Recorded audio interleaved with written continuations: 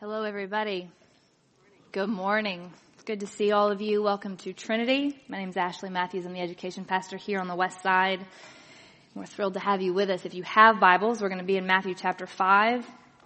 And while you're flipping there, I will piggyback on Brad's announcements about neighborhood groups and just say that it sort of strikes me every time we talk about them. It's not lost on me, nor does it feel like a coincidence that in a cultural moment like the one we find ourselves in, where it would seem that we are increasingly being encouraged towards greater degrees of separation and division, maybe even demonization of people who do not think like us or are not like us in any number of ways, that feels like a real gift and a real grace that we feel at that time, a time such as this, that God has called us to gather across lines of difference, like where we live, to band together as the body of Christ and pray together and build relationships together. And so I just want to say, we believe our conviction is that these groups, these gatherings really can be not just a way for us to have our own needs met, but maybe even if God would be so kind, they could actually be like agents of healing for us socially and culturally. We could have what we need in order to face the world around us, to speak into something. That we could be in that way, if you imagine it, all over this city, little outposts of the kingdom of heaven in which we are fighting for, holding on to relationship with each other, even while culture pushes us farther and farther apart. So maybe so, Lord. If you have your Bibles, we're going to read starting in verse 13. These are the words of Jesus. Continuation of, as Chris called it last week, Jesus' greatest hit. This is the Sermon on the Mount. We'll read and then we'll pray.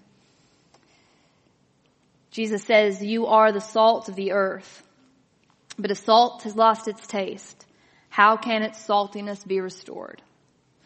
It is no longer good for anything, but is thrown out and trampled underfoot. You are the light of the world. A city built on a hill cannot be hid. No one, after lighting a lamp, puts it under the bushel basket, but on the lampstand, and it gives light to all in the house. In the same way, let your light shine before others, so that they may see your good works and give glory to your Father in heaven. Do not think that I have come to abolish the law or the prophets. I have come not to abolish, but to fulfill. For truly I tell you, until heaven and earth pass away, not one letter, not one stroke of a letter will pass from the law until all is accomplished. Therefore, whoever breaks one of the least of these commandments and teaches others to do the same will be called least in the kingdom of heaven. But whoever does them and teaches them will be called great in the kingdom of heaven. For I tell you, unless your righteousness exceeds that of the scribes and Pharisees, you will never enter the kingdom of heaven." This is the word of the Lord. Thanks be to God. Holy Spirit, we thank you, God, for the gift of your presence here with us. We thank you, Lord, this morning for the church, for the promise, Lord, that you are with us when we gather, Lord, whether it be here on a Sunday in a room this size or in our living rooms across the city. Lord, you are with us, and our hope, our prayer, God, is that when we gather and we meet with you, Lord, that our hearts and our lives would be open to you. So you help us, Lord. Open up. We ask you, Holy Spirit, to make these words of Jesus, these living words, Lord, to be as alive, as living, as powerful and effective today for us as they were when you said them, Lord, so long ago. Reach across time and place, Lord, to meet with us where we are. Speak over us as you did over them. Help us, God, to hear and to see. In Jesus' name, amen. It's true what Chris said last week. There's something really particularly powerful about this sermon from Jesus. I suspect because on the surface it might be so easily dismissed. It seems rather sort of simple and straightforward. Something like, you are the salt of the earth, the light of the world. Be one of those things that sounds nice, but we can just sort of move past without taking too seriously. The verses that we looked at last week are known as the Beatitudes. Those are the verses that sound like this: "Blessed are those who," and then Jesus makes several of those statements, and then he makes a sort of sudden shift to from blessed are those statements to you are statements. So he's going from speaking to this crowd, which included all kinds of people, maybe to speaking more directly to his disciples. He looks at them and says, you are the salt of the earth. You are the light of the world. And I've been sitting with those words all week and trying to imagine what it would have been like to hear them after hearing all of these things, and then for Jesus to look at you and say, you are the salt of the earth, you are the light of the world. And especially then when he moves on and he says that bit about, abolishing the law and the prophets and fulfilling them, how does it all hold together? And so what I would actually like to do is, before we look at that metaphor of salt and light and what it is that Jesus meant by those things and how it connects with us, maybe fast forward a bit to the end of the passage, the part that might otherwise seem really disconnected from that bit, which is the part when Jesus says, do not think that I have come to abolish the law and the prophets. I have not come to abolish, but to fulfill. It's a really powerful statement that he's making, and on the surface can seem maybe unrelated to the thing that came before. But I actually do think they're really connected, and maybe in a way that would be helpful for us if we spend some time there first to draw that connection so that we don't miss it. And here's what I think, in part at least, Jesus might be saying and doing. It has something to do with the reason Matthew highlights this verse in a way that's different from other Gospels is because of how Matthew understood Jesus, who he was, and what he came to do. Each of the Gospel writers, of course, had a slightly different take on Jesus. They're all telling about who he is and about his life, but they all decided to do it a different way depending on their audience and what it is that they believed people needed to know and hear. And for Matthew, one of the things that was most critical to him about who he believed Jesus to be was actually Jesus' connection to Moses. It was Matthew's conviction that Jesus was, in their day, what Moses and who Moses had been to ancient Israel in all those generations that had come before. And Matthew actually goes to great lengths in order to make this connection and this parallel in his gospel. He reinforces this idea over and over in subtle ways that you have to sort of be paying attention to see. But he's trying to over and over link Jesus and Moses together in an effort to say they're doing something similar. Whatever it was that Moses did, all way back when, Jesus is now doing again in a different way here. I wish we had more time to look at some of those connections and parallels, because how fun is that? We don't have time, so I just have to sort of take my word for it. It gets reinforced over and over. But in case maybe you don't know who Moses is or don't know a ton about him, this is the thing that really, I think, mattered most for Matthew, which is that Moses is, of course, the guy God calls to go in and deliver Israel out of slavery in Egypt, which he does in this really epic event known as the Exodus. He goes in, he gets them out of slavery, and then, that's kind of what he's known for. But that is just part of what happens, actually, because after this epic deliverance out of slavery, Moses then leads Israel on to the mountain, of course, of Sinai, and where he receives a revelation, the beginnings of a revelation that would become the law or Torah. And he's on a mountain when he receives this revelation and issues this teaching, which is perhaps in part why Matthew so places, or at least highlights for us, the fact that Jesus himself was on a mountain when he delivered this really important sermon. The revelation that Moses receives at Sinai goes on to become like the foundational text for Israel. It's how they understand their identity. It is the moment that marks a difference in the trajectory of their story. So not only was Moses a deliverer, he was a teacher. He was the person who delivered them out of slavery, yes, but he also walked alongside, worked in and through them to make sure that they became ultimately who God was calling them to be. The deliverance only matters if I get out of Egypt and get into the promised land. You know what I mean? Without the promised land and the rest of the story, the deliverance is just, like that really cool thing that happened that time. But the reason that God sends Moses in the first place is because there was a story God intended to tell through Israel's life. And they had gotten off track. And the only way to get them back on track and ensure that they made it where they were supposed to go was to send in a deliverer. Then to provide this revelation and teaching to come alongside them. And so what Matthew is saying is that that's who Jesus is. Jesus has intervened. He has delivered us from a spiritual kind of slavery so that he can guarantee that we make it not just to heaven, to the promised land, but actually so that we don't miss out on becoming who we were always meant to be. We don't miss out on the story that God's been trying to tell through us all along. What Jesus did on the cross, his act of deliverance, was for the sake of, who he believes us to be, who he is committed to ensuring that we become. And Matthew was really fascinated by this aspect of who Jesus is. Now, of course, not everybody saw Jesus this way. In fact, there were people who saw him decidedly different.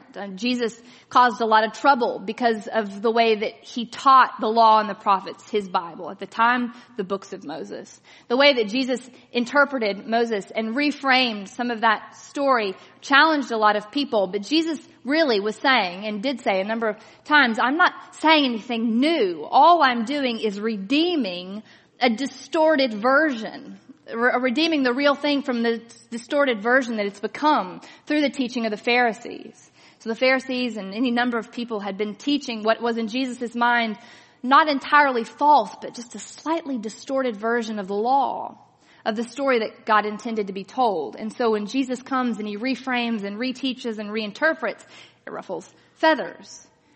So which is why Jesus looks at them and says, don't think that I've come to abolish this thing. I've not come to abolish it. I've come to fulfill it. In other words, I've come to make sure that the law does the thing it was intended to do, that it's actually fulfilled in the ways that it was meant to, that it gets to where it was always supposed to go. And the reason that's important, I think, for us to hear and know is because what Jesus intended to do for the law, in other words, to redeem it, reframe it, so that it could be what it had always been supposed to be. Jesus intends and intended to do for us, for Israel at the time. He's a deliverer. He is going to come and deliver Israel in that moment, in the same way Moses had delivered Israel all those centuries before, from a sort of distorted, dimmer version of the thing. I think when Jesus says, in other words, I didn't come to abolish the law, I came to fulfill it, he's not just speaking about the law. He's speaking about us, about God's people. I've not come just to deconstruct and dismantle and tear down. I have come to ensure that you can be who you're supposed to be and meant to be. And that's important for me to hear because when I was, at the time in my life when I felt the most pursued by the Lord, and in a room this size, I suspect that there are a number of us in this room who feel like we are being pursued by God in some way or another to address a particular thing, or maybe just in general, you feel a little bit hunted and hounded. When I felt that way, I remember feeling so frustrated because I had such a hard time wrapping my mind around or imagining the life that I felt like God wanted me to live. It's like I couldn't see it. I felt on the one hand this very strong compulsion to surrender my life to God, and on the other hand, an utter lack of imagination about what that would look like. So it's like, what? I'm gonna just, be a missionary? What am I gonna do? What would I surrender my life to Jesus, and then what? How could I ever be myself? It felt like I was going to lose some very natural part of me. If I let go and surrendered my life to Jesus, I might just become generically Christian, utterly inauthentic, would never say another thing that was my own, or think or feel another, all those, and that's real. It's a real battle internally. And at that time in my life, and not in this way, Jesus, I believe, was making every effort to say over me, oh, come on, I am not coming to abolish or dismantle or take from you. I've come to fulfill. I've come that you could have life. I've come to restore the truest part of who you are actually is found in me and through me.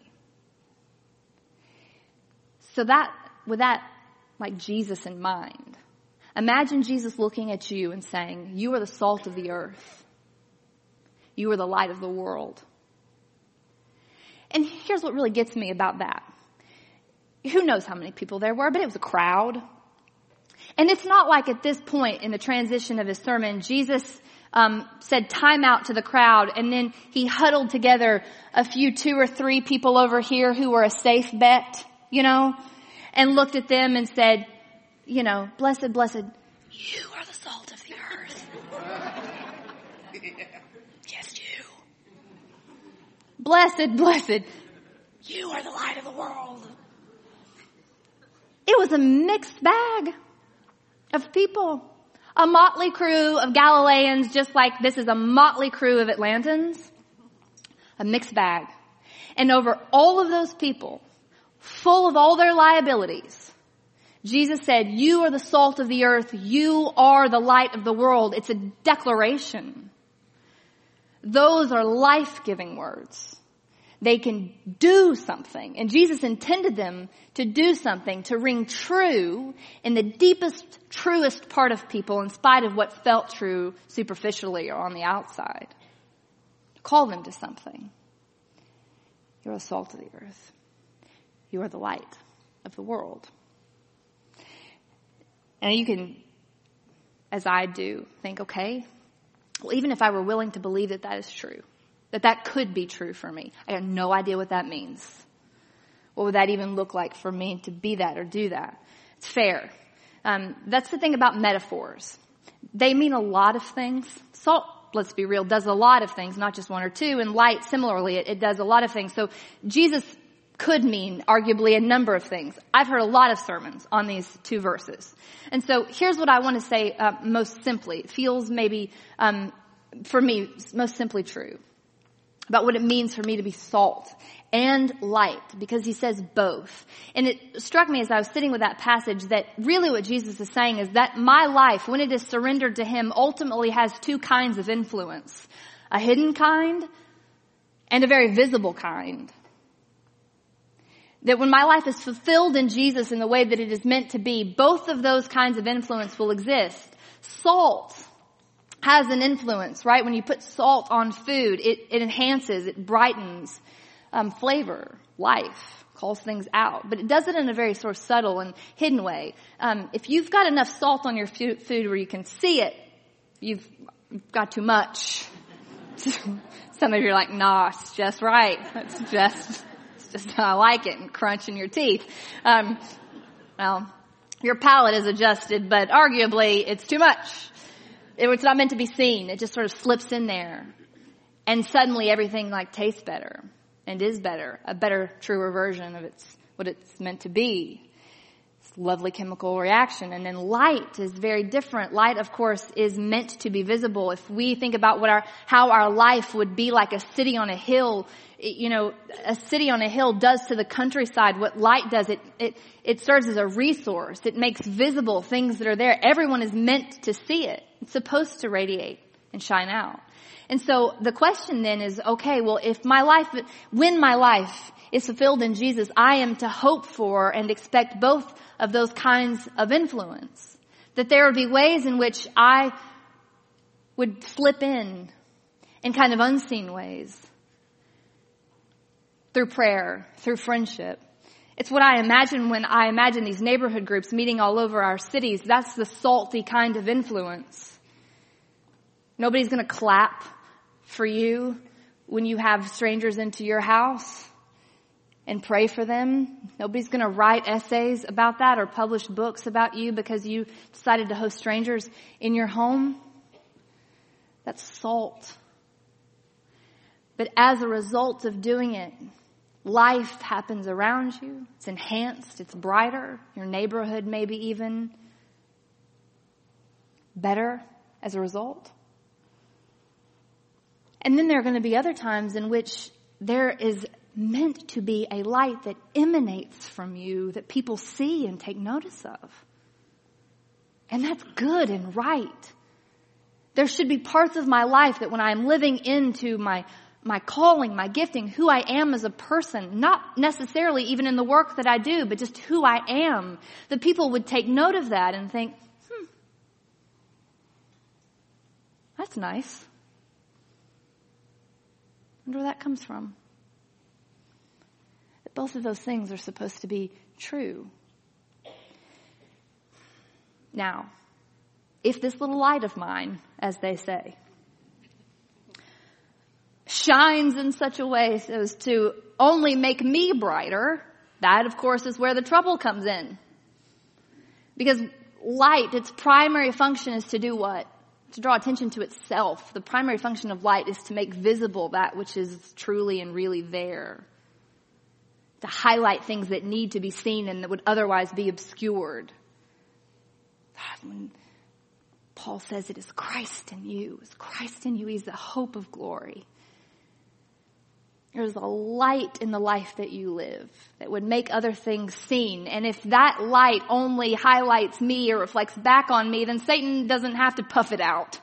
He likes it just fine the way that it is. It's a distraction. But I suspect that for most of us in this room, that really isn't the issue. I suspect that really the issue when we hear the words, you are salt and you are light, is that we immediately think, no, I am not. And that is because over time, things like pain and anger and hurt, hopelessness, all those things have been put on us in a way that results in a kind of dimming effect. It's not that you've been, hiding out so much as you just feel dimmer than you should be. There is a dimness, maybe other people see it, that you maybe feel, but you don't know what to do about. And when I imagine that in my own life, these words of Jesus are really powerful because the genius of what Jesus is saying is that it's actually impossible for salt to lose its saltiness. It doesn't happen. Light can't cease to be light. If light ceases to be light and salt ceases to be salty, it's because something unnatural has happened to it. It has either become so diluted or obscured by some outside force that it cannot be the thing that it actually is. And so what that means to me and for you is when Jesus says over you, you are the salt of the earth, you are the light of the world. If you would say, but where is my saltiness and why is my light this dim? Then the only question is not whether you are salt or whether you are light, but who put a bushel basket over you? Where did it come from? Because the bushel basket is not supposed to be on your head, is what Jesus is saying. You are not meant to be under the light shade. Those parts of you that God has redeemed, that belong to Him, they're meant to shine with the glory of God. So if they don't, then we try to figure out, well, where does it come from? I want to share with you a God story in these last few minutes that we have together. That we watched this past, actually not a story that I'm going to read to you. It's not even from someone in this church or this country for that matter. This guy's from the UK. And we watched his testimony at Alpha this week. And I think it's such a powerful illustration, an example of what it looks like when Jesus comes in to deliver us from dimness that is unnatural to who we are. So we'll watch together. I got in with the wrong crowd and I started to pinch cars, burgle houses, me and my friends become known as very high profile thieves really. I used to carry big knives, the big knives to the smaller knives down my waist, and I was the kind of person where if you pulled a knife out, I would use it. I ended up stabbing someone in the head. I ended up stabbing someone, just missing his heart and going through the top of his shoulder, the top of his chest and his shoulder where he dropped to the floor. And so I was on the run for 2 attempted murders. And then when I went to prison, I had such a hatred for the system, and I couldn't handle being told what to do, couldn't handle prison officers mucking me about. When I went out on association, I got to prison officer and I stabbed him. And then this led to me going into maximum security prisons, being put on CSC. It's where they feed you through a hatch in the door. there's no physical contact, so they have to have riot shields and riot gear on. And that was my life for a long, long time, basically. And I just was going from prison to prison, prison to prison. But then I ended up going to Long Lartin in Worcestershire. And when I was in there, I ended up going in an Alpha course. Never heard of an Alpha course, didn't know anything. And I just remember walking in because it sent me down. I sat down on a chair. And I thought, oh no, it's a Christian thing. And we'd just go there every week and I would argue. And the pastor, I remember he come to me. He said, right, I'm going to say a few scriptures first before we pray. And one of them was, no one's righteous, not one. We all fall short of the glory of God. And then he said the verses about Jesus and explained a bit why he died on the cross for sinners and stuff. And then he said, pray. So I started praying. And I said, God, if you're real, come into my life because I hate who I am. And nothing happened. But then, as I was talking to the pastor, I started to feel this energy feeling in my stomach. And it started to raise up and raise up and raise up and raise up. And I just broke out into uncontrollable tears. And I just sobbed. And it just, right there.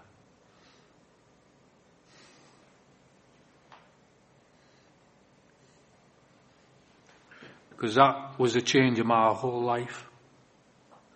I knew God was real. And no one will change that now.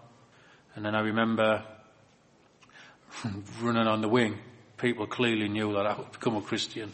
So I actually helped them on another 2 Alpha courses. And then I got released. I've been in a prison where because you would have thought that the prison where I stabbed the prison officers would have been the last prison to have me. But they were the first. That's how God works. The best thing for me is going in prisons and helping the lads in prison and trying to tell them about God. I've got 5 kids and they're my life. And what upsets me is because now I know that back then, if I had the kids, they wouldn't have had a good upbringing. And now they sit on the night and have Bible studies with their dad.